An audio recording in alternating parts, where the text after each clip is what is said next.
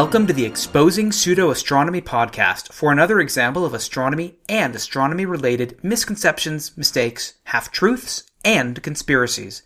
My name is Stuart Robbins, and this is episode 159 for the first half of March 2017. The topic that I'm going to be interviewing about today is what is, or what should be, or what may be, or what might be, or what do some people think is the definition of the word planet. Kirby Runyon is a graduating PhD candidate in planetary geology at Johns Hopkins University, where he researches wind-blown geology on Mars and impact cratering on planets such as the Moon. He is a science team affiliate on the New Horizons mission to the double planet Pluto-Charon and the Kuiper Belt, and is passionate about engaging the general public in the passion, beauty, and joy of space exploration and promoting scientific literacy among non-scientists. So with that said, welcome to the podcast, Kirby. Hi, Stuart. Thanks for having me. I'm glad to have you. So I actually have never addressed this topic on the podcast, sort of the semantics of what is or is not a planet. And given that you've been in the news a lot due to an abstract that you wrote with a couple other New Horizons science team members for the upcoming Lunar and Planetary Science Conference, I thought I would just have you say what's going on with this lately and why has this been in the news, and perhaps why did you write this abstract? Yeah, well, in a fit of creative passion, I suppose, over the Christmas holiday with my family, I got up one morning and I basically banged out this conference abstract in almost one sitting. For some reason, the definition of planet is something that I care a lot about, and I think it has a lot to do with how the general public, the non-scientist public, views the solar system. For some reason, this abstract has garnered a lot of attention in the media. A lot of news outlets picked up on it. A lot of them have interviewed me. And so there's just a lot of public interest in planetary status. And I think part of that is because people want Pluto to be a planet, although having Pluto be a planet is not my only motivation at all. But there's an emotional attachment to that. And I think that emotional attachment is entirely appropriate. Because as human beings, we're emotional, and that can drive a lot of our decision making for good or ill. And people's emotional attachment to the definition of planet seems to have drawn a lot of media attention as well as professional attention. I would guess a lot of listeners are familiar with the media attention because, it's shown up in Space.com, Universe Today, even other non-necessarily astronomy sites such as Engadget, I think, and other places. Ars Technica. Perhaps you could give us an idea of how far this has reached. What kinds of outlets have you been interviewed on? Yeah, so I was interviewed by a Spanish newspaper from Spain. And I have been on CBC Radio in Canada on their program As It Happens.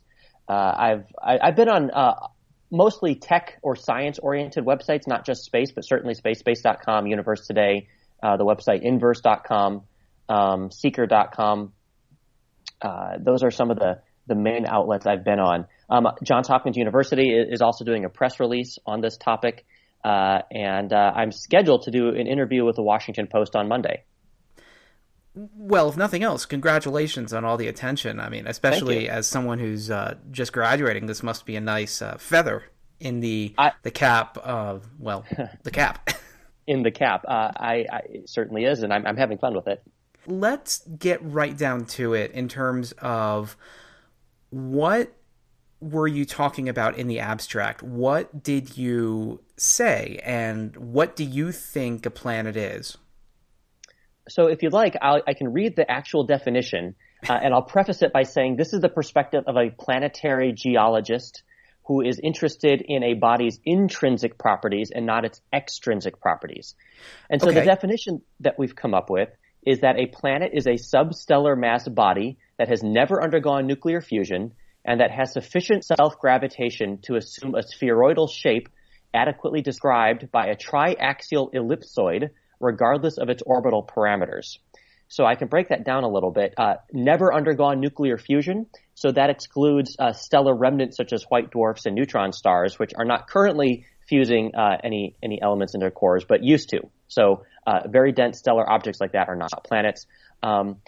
We also want a definition that captures the roundness of planets, and so that's where the phrase has sufficient self-gravitation to assume a spheroidal shape adequately described by a triaxial ellipsoid. What that bit is really getting at is that the body needs to be in hydrostatic equilibrium, even if there's some deformation due to spinning and from being tidally deformed by, say, an orbiting moon. And so, yes. So like Earth is actually tidally exactly what you just said. It has an effect of Earth's moon going around it, and part of the surface is uplifted a little bit, although that's much more obvious on water. And the moon also tidally deforms by, what, about maybe 20, 30 meters due to Earth's tidal effects? Yeah, it's not by a lot. But the moon would be a triaxial ellipsoid. The dwarf planet, Haumea in the Kuiper Belt, is at least a biaxial ellipsoid because it's such a fast rotator. It's really squashed at the poles and extended at the equator. As is the planet Saturn, although I think Haumea is much more visually striking. Mm-hmm. Nevertheless, the role of gravity is still important in controlling the shape of the body in terms of overcoming the strength of the material that the body is made out of to make it spheroidal. And I recall, and Stuart, you probably remember this being on the New Horizons team with me, but as the spacecraft was approaching Pluto, and we had various teams using various measurement techniques to measure the actual size and shape of Pluto, we were looking for deviation from perfect sphericity. Yes. Because Pluto and Charon are both tidally locked to each other, one would think that that both of them would be very clearly triaxial ellipsoidal. However, my understanding is we saw that not to be the case, and we didn't see any significant deviation from sphericity for at least Pluto. Yeah, so, which was really weird. It is weird, and that's a geological conundrum. But nevertheless, we were looking for that because it was expected that Pluto would be tidally deformed by Charon. With that being your definition, the implication then, and perhaps that's what's been making the news a lot, is that over 100 bodies in the solar system under your definition would be a planet. That's correct. So you don't have any issue with that? None whatsoever. I mean, Stuart, how many stars are there in the galaxy? 400 billion, something like that? 2 to 300 billion, yeah. Sure. Why do we need small numbers of things? I think the implicit answer is, well, because school children need to be able to memorize all of them. And I say that's nonsense. Mike Brown's argument. Well, sure. That's some people's arguments. And that argument has promulgated to the general population, like, well, of course, people should be able to memorize the number of planets there are. I don't know where that comes from. Maybe it comes from bad science pedagogy, or of decades of bad science pedagogy saying, hey, just memorize things. With the periodic table of the element, there's 92 naturally occurring elements, yet no one except super nerds, and that only for the sake of being nerdy, memorize the entire chart. Instead, you learn the natural organization of it, realizing that it's organized by atomic number, which is a direct correlation to the number of protons in the nucleus, which defines the element, which in turn defines the electron arrangement, which in turn defines the chemical properties. And so understanding that natural organization helps you understand a given element on the periodic table, even if you've never memorized it or its location on the table. Similarly, understanding the natural organization of the solar system from the sun outward, coupled with an understanding of how planets form in the first place, given the available materials at the time of planet formation, can help you understand the types of planets you would expect at different distances from the sun. For instance, heavier elements tend to form closer to the sun, as you know, and so Mercury, for instance, has a giant iron and probably magnesium-rich nickel-rich core, because those are the elements or substances that are able to be close to the sun during planetary formation. Most of Pluto and other dwarf planets in the Kuiper Belt are made out of water ice and other frozen species like nitrogen and carbon monoxide and methane. And that's because those things aren't stable near the sun. And also, likewise, you weren't able to concentrate a lot of the heavier elements out of the region of the Kuiper Belt during planetary formation. And so nature just made planets out of whatever materials were around it. And so they tend to be icy. And so, if people want to memorize planets, I don't know, stick to 10 or 20 that you think are really interesting, but don't feel like that you've gained a deeper understanding of the universe just because you've memorized an order of names. So I have a couple questions based on that. Sure. One of them, since you were just talking about the elemental makeup, where stuff is rocky closer to the sun and icy farther out, do you have any issue with the idea that different materials are going to go into hydrostatic equilibrium at different sizes? So, for example, if you have, I don't know the numbers, I'm just going to make up a round number here. So if you have, say, 100-kilometer diameter-ish, because we're going to say triaxial ellipse, ish object that is made of, say, rock, it might not be in hydrostatic equilibrium, but if it were made of ice, it would be. And so it almost seems a little bit of arbitrary there. I mean, it's not arbitrary in the statement of hydrostatic equilibrium, but we then have to get into that, well, is this rocky or icy, and does that matter? And right. Like that. So you bring up a really great point. And in fact, Enceladus, which is round, and I would consider Enceladus to be a planet, a moon planet of Saturn, and the asteroid Vesta are very nearly the same size. Enceladus is largely water and water ice, whereas Vesta is largely rock and metal. Mm-hmm. And Enceladus is round and Vesta is not. And this is a little bit of slop and uncertainty in this definition, and I'm okay with that. I really am. I mean, nature naturally is messy. We have a saying in geology: nature's messy. And as humans, we like to organize things into categories, but nature transcends categorization. Nevertheless, categories are a useful way to begin to understand some of the universe. And so I personally am okay with a little bit of uncertainty given the makeup of different things and whether a rocky versus an icy watery body would be in hydrostatic equilibrium or not. I'm okay with that personally. I can see where some people might have discomfort with that. And certainly at the edges of the definition, there's going to be some interpretation, and you may have to take it on a case-by-case basis. And that's okay. The word planet is a very utilitarian word, and we're allowed to have that uncertainty at the edges of where things aren't quite clear. One thing we don't directly address is the issue of brown dwarfs. Are they planets or stars? Mm-hmm. I'm not really qualified to address that, but I can see where on a case-by-case basis you might consider one body a large planet versus another one being a small star or a brown dwarf. And that a bit of uncertainty is interesting and fun, and I would say it's okay. Okay, so you then don't have an issue with Enceladus being a planet, but I guess Vesta not. Correct. All right. It just seems a little weird to me, I guess. I know. It depends on your personal preference. I'm okay with a little bit of uncertainty and mystery, if you will. Realizing that nature isn't easily categorizable all the time. Well, I guess then that leads to another question of, if nature isn't categorizable, which I completely agree with, at least all the time, there are obvious examples. The sun is a star. We are not, that kind of thing. Right. Why go through this effort, even if you can't categorize some things, because it is inherently messy and there is a continuum? I mean, that's sort of my perspective on the whole thing, which is why one of the reasons why I asked that I not be on the abstract is I almost think it's an exercise in futility, in just the sense that there is this continuum, and right. I almost personally don't care what we call what, but because of this continuum, it really does defy sometimes that easy categorization that a lot of us would like to have, but can't, because, as you said, nature is messy. Yeah. We're asking, why do we care? Why bother go through this? Is it an exercise in futility to do this? I don't think it is. Even though nature defies 100% categorization, nature is still amenable to maybe 80% classification. And as our boss, Alan Stern, says, 80% of something is better than 100% of nothing. I think that's more in respect to getting emissions. It's better to go there than but I think it's not. Applicable. If you can take the vast majority of objects and easily categorize them as planets, great. Yeah, there's going to be some borderline cases, the 10 or 20% of borderline cases, but that just makes this even more fun.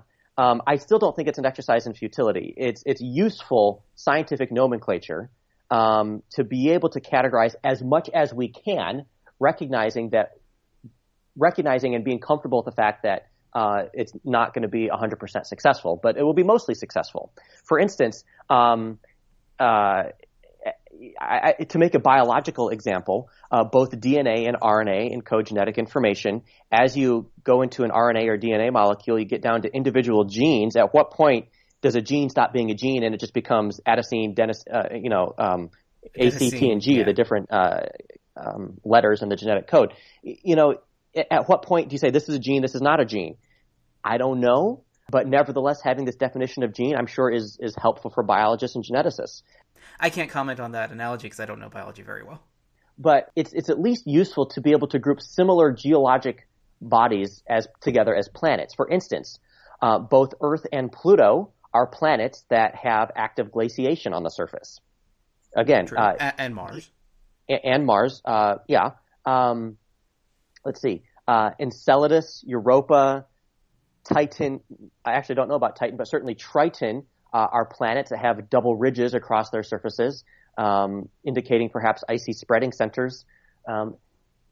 Venus and Titan are both Aeolian planets, or planets with wind-blown sand on the surface. So just having this as a word that allows us to categorize similar objects together has a utilitarian purpose. And at a more philosophical level, humans like to bring order out of chaos. And that's part of the process of classification and identifying things. And one way we do that is by grouping geologically similar objects. Things that are round all have something in common. They have enough gravity to overcome the strength of their materials. That's something they have in common, and that's something that can be used as a basis of comparison between them. And that aids communication. So that's on the one hand. That's on the scientific sense, Stuart. But then I'm also very passionate about non-scientists becoming scientifically literate, as you so kindly read in my bio. And I have found that what you call an object affects people's sense of attachment to it or interest in it. Our abstract starts out with saying that we get the question, or a similar type of question, why did you send New Horizons to Pluto if it's not a planet anymore? That breaks my scientific heart. As if what we call things affects what they are. And I think you would agree with me on that what we call things does not affect what they are. Nevertheless, it affects how we think about them, and it affects how we communicate that to the general public, and how we garner their support, ultimately, for more dollars flowing into NASA, and I would even argue into NASA's Planetary Science Division, so that we continue to have exciting missions out into the solar system and have the money to fund the analysis of the scientific data that comes back. So it's a scientific problem for professionals. It's a sociological issue to have a scientifically literate and scientifically enthusiastic public, and it's a financial issue so that we garner the support to continue to fund this incredible exploration of the solar system. I do agree that I'm going to say the semantics issue of what you call something does affect people's interest in it. I don't think that that's necessarily a good thing, but I do agree that is true. I'm going to saying if it's a good or bad thing, it just exists. That's how we live, and I'm just going to work within that framework. I'm not going to fight that. Yeah, although I do think that it is important, at least for me to say at this point as a disclaimer, that this podcast is completely separate from any work. It is completely independent of the New Horizons mission, does not have any endorsement of such, and by SWERI, NASA, whatever, everyone else. This is or Johns Hopkins University. Yes. Kirby and I are doing this on our own time, and our opinions are our own. Correct. Just in case. I like what you were talking about with grouping by processes, because that's actually where I was going to go next, is at least when I taught Introduction to the Solar System, I didn't teach really the classic way of saying, okay, this is the sun, this is Mercury, this is Venus. I taught by this is a star, and then I went away because this class subject wasn't about stars, but then I said, okay, we're going to talk about differentiation. All right, let's look at all the bodies in the solar system that are differentiated, meaning that they are large enough such that they've separated out into sort of layers of material by density. And then let's talk about volcanoes. And so then I could talk about Earth and Venus and Mars, and then all of these, what I would call moons in the outer solar system that where we've seen volcanic-like activity, where we can discuss cryovolcanoes, potentially. And then I said, okay, let's talk about tectonics. And then you can bring in Ganymede as well as Earth, as well as not Mars. And then what happens with Venus, because it has basically a stable thing, a stagnant lid. And it's kind of weird. And what happens when tectonics don't happen, but you have a bunch of heat build up. Let's talk about impact cratering, a subject near and dear to my heart.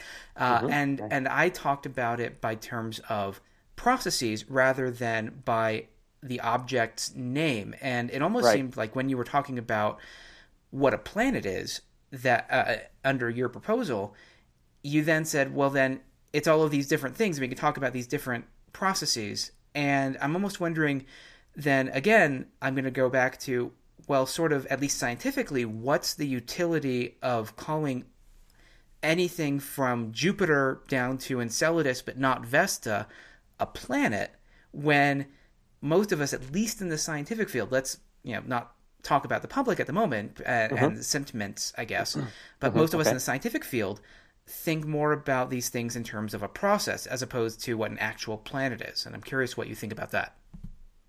Let me think about that for a second. Okay. I didn't send you this question ahead of time. Right. So I guess, again, what's the utility? And when we normally, at least these days, in the scientific field, talk more about things in terms of processes as opposed to classification by an arbitrary designation of a planet, a moon, or whatever. It aids in communication. It allows for more concise sentences that I think are more easily discernible than jumping back and forth between using the phrases, a planet or planetary body has this process going on. That's just cumbersome to say. It's much easier to just say, planets like Mars and Titan have sand dunes. That's just easier to say. But I would say bodies. Or I would say planetary bodies. Or I think it's vague and mushy. Stuart, you do you. That's great. I'm not going to do that. Okay. It's going to come down to personal, professional preference at some level, and I'm totally comfortable with that. I'm going to say planets like Mars and Titan have active sand dunes, and at some point in Mars, I'm going to say planets like Mars and Titan, because I'm comparing similar processes. If you don't want to do that, that's fine. I don't like the word body because it's vague. Here's an anecdote. I was talking to someone once about my study of impacts on airless bodies, and she thought I said hairless bodies. Very, very different connotation. Yes, it is. I'm not going to use the word I don't like using the word bodies in such a generic sense. I'd rather say something that's more specific. So I prefer specificity when I speak. And if you don't care, that's fine. I would still say planetary bodies. I rarely say bodies. I think I more often say planetary bodies. Like, I study craters on planetary bodies in the solar system, from Mars to the moon to this, that, and the other thing. I don't say I study craters on bodies. And I also don't say I study craters on planets. I also don't say sometimes, if I want to sound impressive, I say I study craters on planets and moons and asteroids and comets, just to make it seem more impressive, but that's much more rare. So, just for the sake of conciseness, and that's fine, Stuart. I also study impact cratering, but on kind of a little bit of a different take than you do. But I would still say that I study impact cratering on planets and asteroids, because I'm not going to get into it here, but I would rather lump everything that's lumpy and bumpy into the one category asteroid and have subcategories from there. We don't have to get into that now, but I like a solar system that has planets and asteroids, and you have subdivisions from there. And so I've studied impact cratering on asteroids, and I've studied impact cratering on moons, which I believe are also planets if they're round. I've also studied impact cratering on Phobos, which is an asteroid orbiting Mars. It's an asteroid moon, or moon asteroid. And so that's just the way that I like to speak, because it helps convey the way I think about the solar system, how I categorize things. And if that's different from other people, that's fine. But I think a lot of people would probably think similarly to me, and probably a lot to you too, and that's okay. I'm totally comfortable having different usages by different scientists. I guess that then naturally segues into what is the utility if there is different usage. So one of the whole purposes of classification, categorization, is so that if you use a term, everybody knows what you're talking about. So for example, if I say the word bacteria, you instantly know that I'm talking about a class of organisms that's generally single cellular, that can infect the human body and cause bad things, but also lives in the human body and does good things, and also makes us cheese and all of these other things. So, but when I say the word bacteria, you know what I mean. But you're also excluding a class of organisms called archaea. that are similar, but you probably meant it without realizing it. Perhaps. I'm not a biologist. Okay, let me use a different example. If I say the word potato chip, you know what I mean. It is a class of things that come from a potato that is deep fried and then can have various flavorings on it and tastes good, but I shouldn't be eating right now. Again, it's the case of we have, in a lot of things, the purpose of a classification system is so that everybody knows what you're talking about really easily when you say it. Whereas you just said that you have your definition of a planet and you're okay with other people using a different definition. So then I might again go back to the question of what is the actual utility if you have different people using different definitions? Again, I would say it's 80% of something is better than 100% of nothing. Okay. If you have a definition that's used by a lot of people, and I think the geophysical definition is used by a lot of people, then that's good, even if it doesn't reach 100% of the population. You know, I would think that the IAU definition of planet, which says that the solar system has 8 planets, that's going to be useful for a group of people, and that's fine, but I think it's going to be a much smaller group of people, and I don't think it's going to have as big of a positive public impact as the geophysical definition of planet. So I'm not saying that everyone has their own definition and that's okay. I'm saying, you know, there's going to be small variations, but there's going to be a generally agreed upon definition or a couple definitions. And I think that's okay. It's sort of like if you order a mocha, is it hot chocolate or is it coffee? You know, some people might say, I want a hot chocolate, so they go get a mocha. The other person say, I need some coffee, so they go get a mocha. Again, we get into the issue of messiness in nature, and there's still agreed upon criteria in the case of my silly mocha example. I use potato chips, so mocha works fine. Okay, get your sweet and your salty at the same time, and caffeine.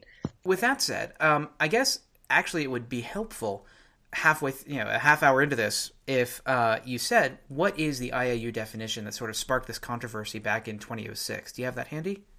I don't have it handy, but off the top of my head, the IAU definition requires that a body directly orbit its star. It requires that it be round and in hydrostatic equilibrium due to self-gravity. And it requires that it has cleared the neighborhood of its orbit. The paraphrase that is often used in place of that, but which the definition does not say, is that it be a gravitationally dominant object. And that definition may actually be useful for scientists such as Mike Brown, who's a great scientist, and he and I have had very amiable email conversations, even though we disagree professionally. Mm-hmm. I admire the guy greatly.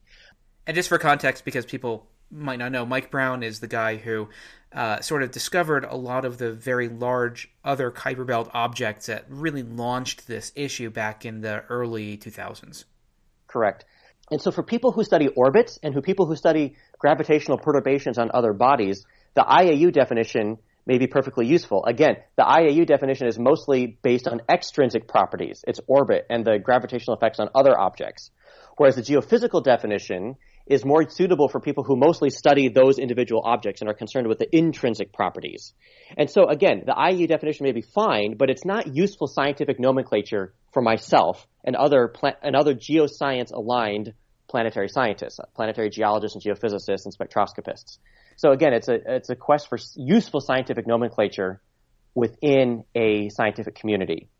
I'm also perfectly happy with not overturning the IAU's definition as long as there's a separate definition that is equally accepted as being quote-unquote official. It serves a disservice to the non-scientific public if you give you the impression that science is dictated from the top down by a governing body composed of votes. Yeah, That's not science. Yeah, I'm not sure if you know this, but I definitely do have issues with the IAU's definition and the way the IAU handled this, because it really gave the impression that science is done by voting and it's given from on high from a group of elites, which is something that, at least in skepticism, sort of my little niche in public outreach, I really try to show that we don't do that. It is not an ivory tower thing where a bunch of people sit up there and declare what is true and what is not true. And the IAU totally screwed that up by doing this thing. And I think that the idea of something needing to have cleared its orbit is not helpful for geophysicists, at least, because I think that Alan Stern has said it's basically the idea of if you take one object from one location in the solar system, it will have cleared its orbit, but if you move it farther out, it will not have cleared its orbit over the lifetime of the solar system, and it doesn't pass the Spock test or the Star Trek test, where it's, you should on be able screen, and a round object comes up on the view screen, and everyone just intrinsically knows that it's a planet. Right. Is this or is this not a planet? You should be able to tell pretty easily without having to do orbital integrations for the next few billion years. Right. And implicit, not stated, but implicit in Alan's analogy of if you take Earth and move it to the Kuiper belt, it will not have cleared its orbit, is the idea that we should be focused on intrinsic properties, not extrinsic properties. That's an implicit assumption in that statement.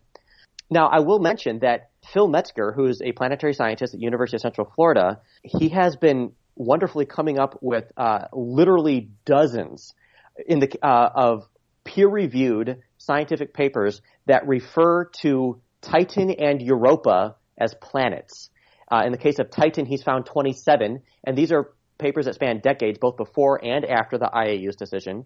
And he has similarly found dozens of papers referring to Europa, both pre and post IAU decision, as a planet. And so all that shows is that there is this implicit because it's not explicitly stated, but consensus in the planetary science community that these round geophysical worlds orbiting other planets are themselves also planets. Feel free to disagree, that's fine. I'm just saying that there's lots of consensus and usage behind that. And insofar linguistically as usage defines definitions, the usage of the word planet has already said for decades that round moons orbiting other planets are planets. Well, so I will question that a little bit in the sense of, you say consensus. So you said that he's found a couple dozen examples.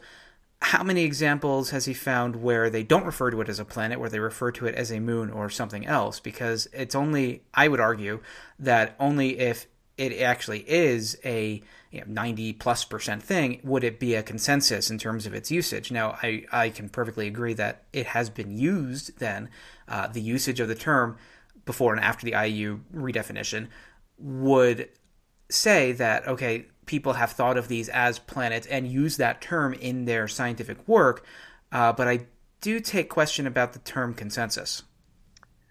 Okay, maybe consensus is the wrong word, but there's certainly precedence.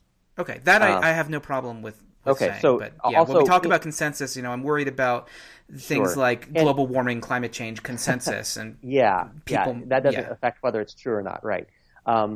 Certainly, these papers also refer to Europa and Titan and other moons as moons, which they are. I would say they're moon planets. They're moons and they're planets, or they're moon planets. I'm not taking away the moonness of anything. I'm just also including some of them as planets. Oftentimes, they're referred alternately as planets or moons. There's a little bit of substituting one word for another there, but no one's calling them. I don't think anyone's going out of the way to say the non-planet Europa has ice tectonics or whatever. No one's going out of the way to call it a non-planet. They might call it a moon or a planet, but they're not going to call it a non-planet. Have you ever seen that in a paper, Stuart? I haven't. I have never seen that. No, I've never seen someone say that the non-planet blah, blah, blah, blah, unless they were trying potentially to make a political point. Right, right. But with that, it leads into another question that I have, and a couple of these actually, I should say, have been from listeners to the podcast, because I posted on the Facebook page for the podcast, and I said, I'm going to be interviewing you.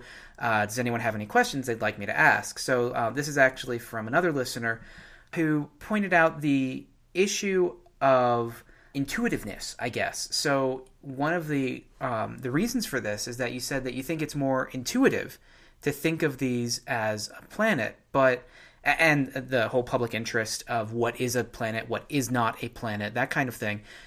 But it almost seems counterintuitive then to say that all of these objects that we have thought of as moons versus a planet, a lot of them you're now classifying as a planet.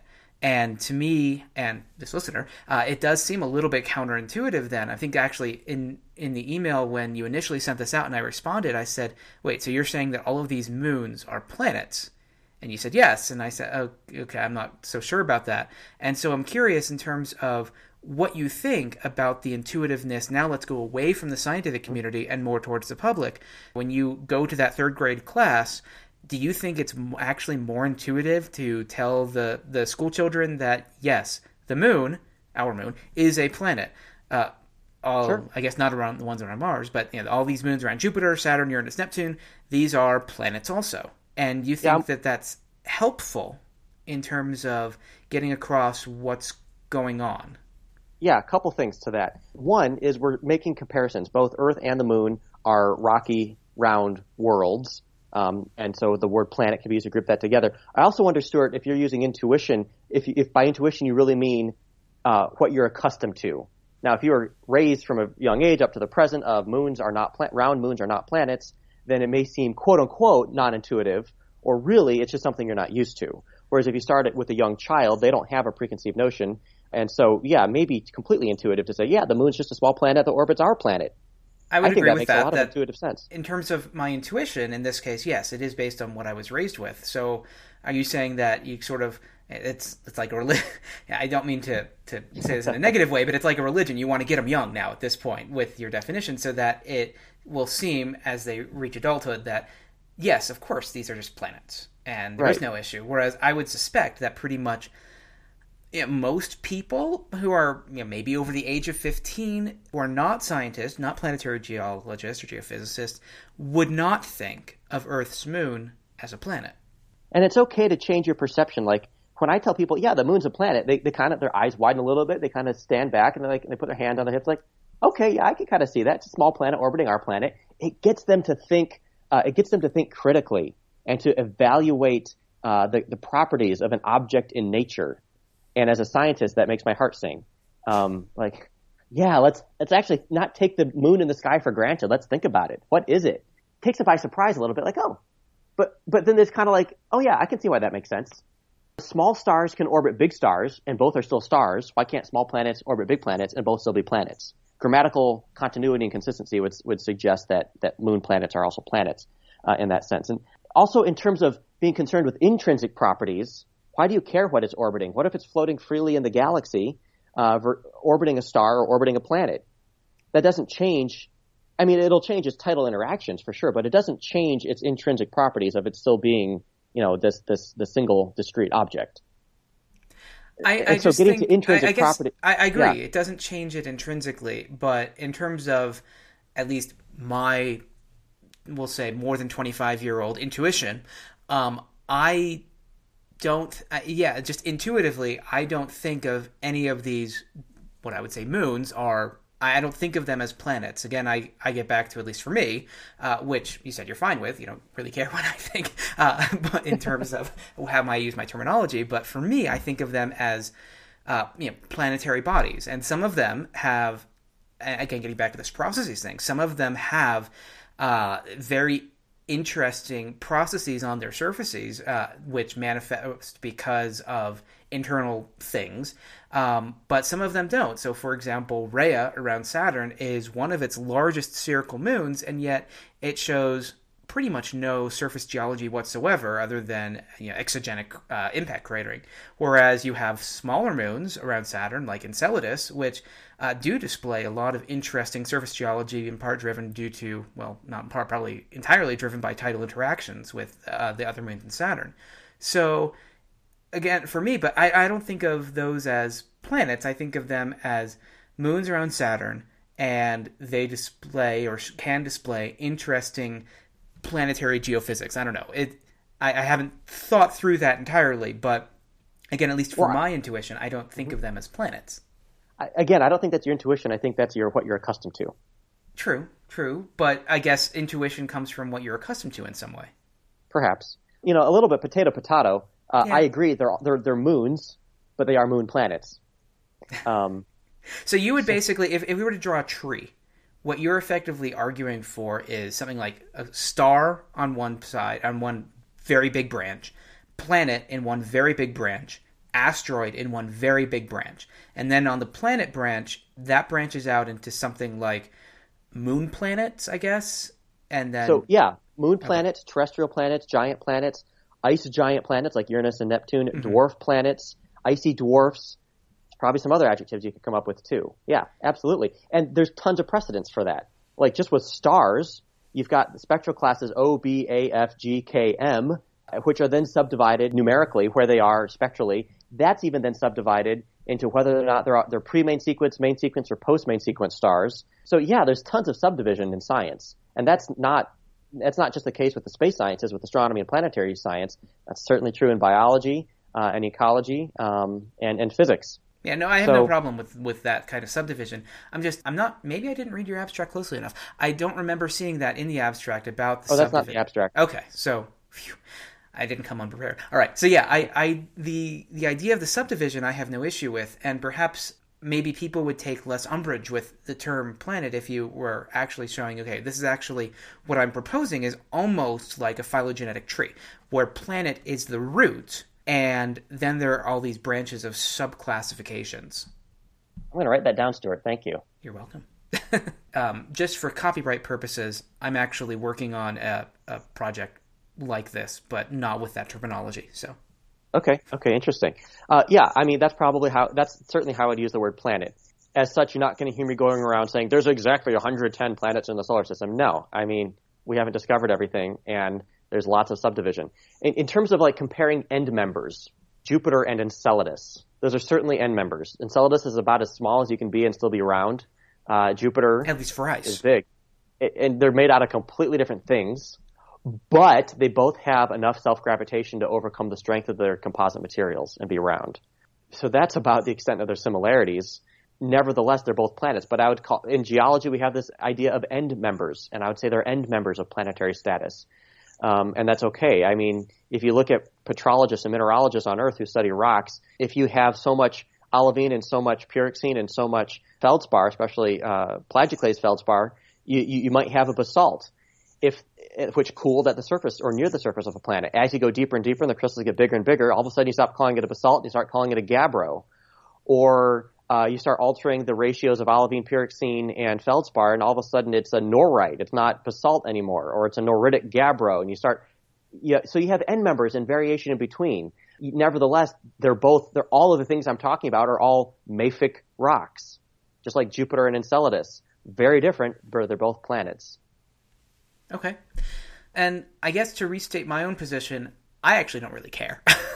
I think that it is an exercise sort of almost in futility, just in the sense that now it's gotten so politically charged that I think anything is going to be met with a lot of resistance, shall we say, from certain people. But with that said, actually, I think perhaps, because I don't want to keep you that much longer, perhaps an interesting way to tie this up a little bit is what kind of reaction have you been getting? Because in general, at least the couple stories that I saw have really been more of the, wow, this is kind of interesting, but then you sent me one where it was actually a fairly negative reaction. So I'm curious if you could talk a little bit about the reaction that you've gotten.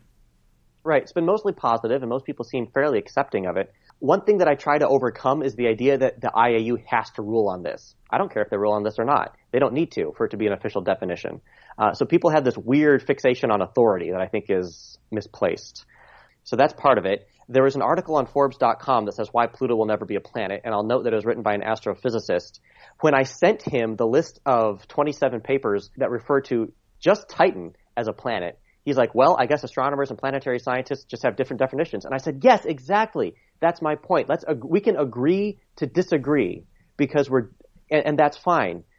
I'm fine with the fact that some astronomers and most planetary scientists are going to have to agree to disagree on the definition of planet. I'm cool with that. I know some people aren't, but I am. What was the astrophysicist's issue with it?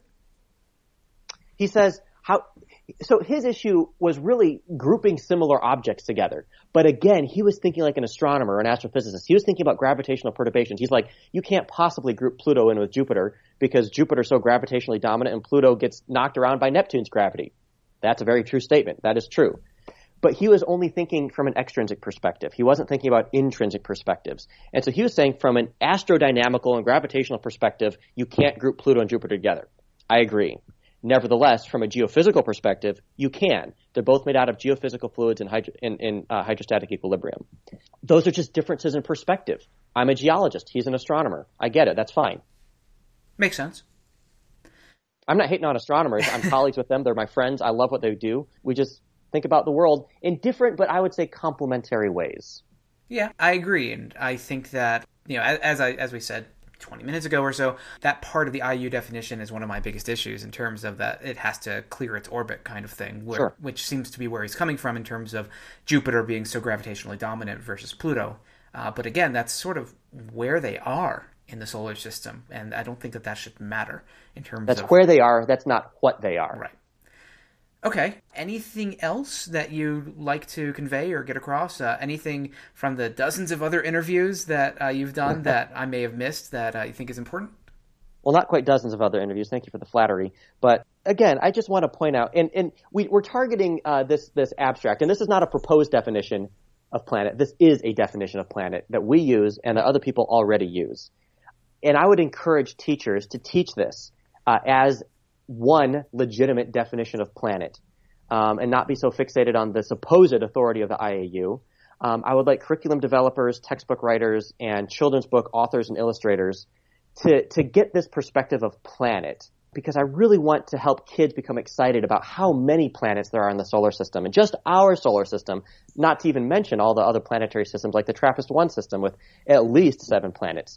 In our poster that we're going to have at the Lunar and Planetary Science Conference, and the abstract that we wrote and that's been getting all the attention, is specifically targeted in the education and public outreach section of LPSC, because I want to engage teachers and ultimately students, young students, with this mind-opening way of thinking about the solar system.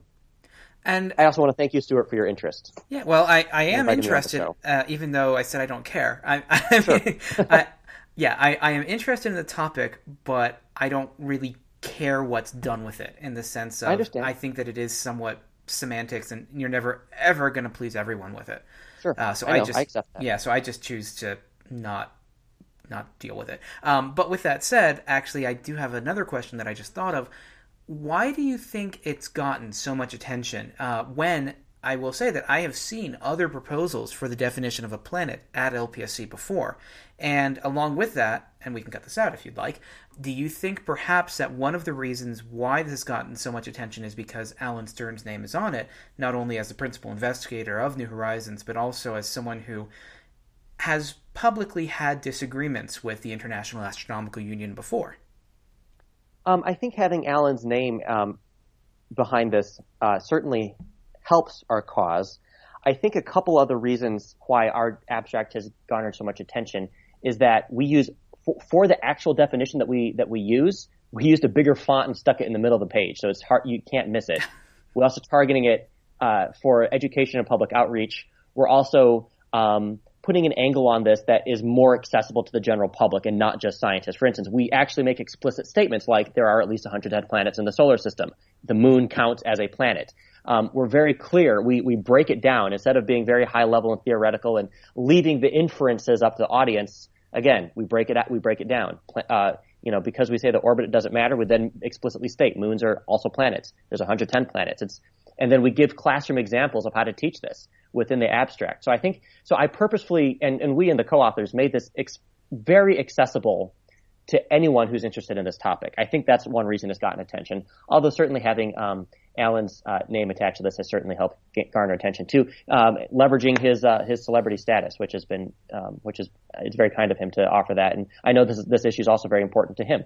Yes. As I said, he's publicly had disagreements about this issue with the International Astronomical Union. So I wondered if that was it, because in some of the articles that I had seen, usually you were quoted a lot because you're the lead author, but sometimes I didn't see your name at all and I just saw Alan's. So yeah, I thought that might be some of the issue. That is some of the issue, yes. And I also just want to mention that Alan has been a fantastic mentor to me. He's been very kind to me, and it's an honor to get to call him a colleague.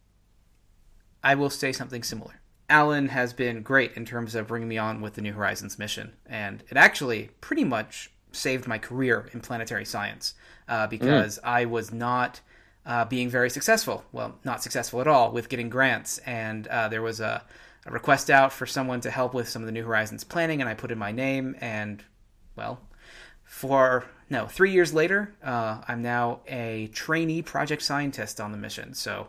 Oh, very cool. Congratulations. Cool. Thank you. Yeah. So, Alan's been great. I have, no professional disagreements with him. This particular issue for me is less of an issue than it is for some people. So, with that said, before I get myself into trouble, I think that's about it from me. Unless there's anything else from you, I'm going to say thank you for coming on. And, good luck at LPSC, and I'll be interested to know what kind of reaction that you get from people seeing the poster. Yes, thank you, Stuart. All right, bye. Bye.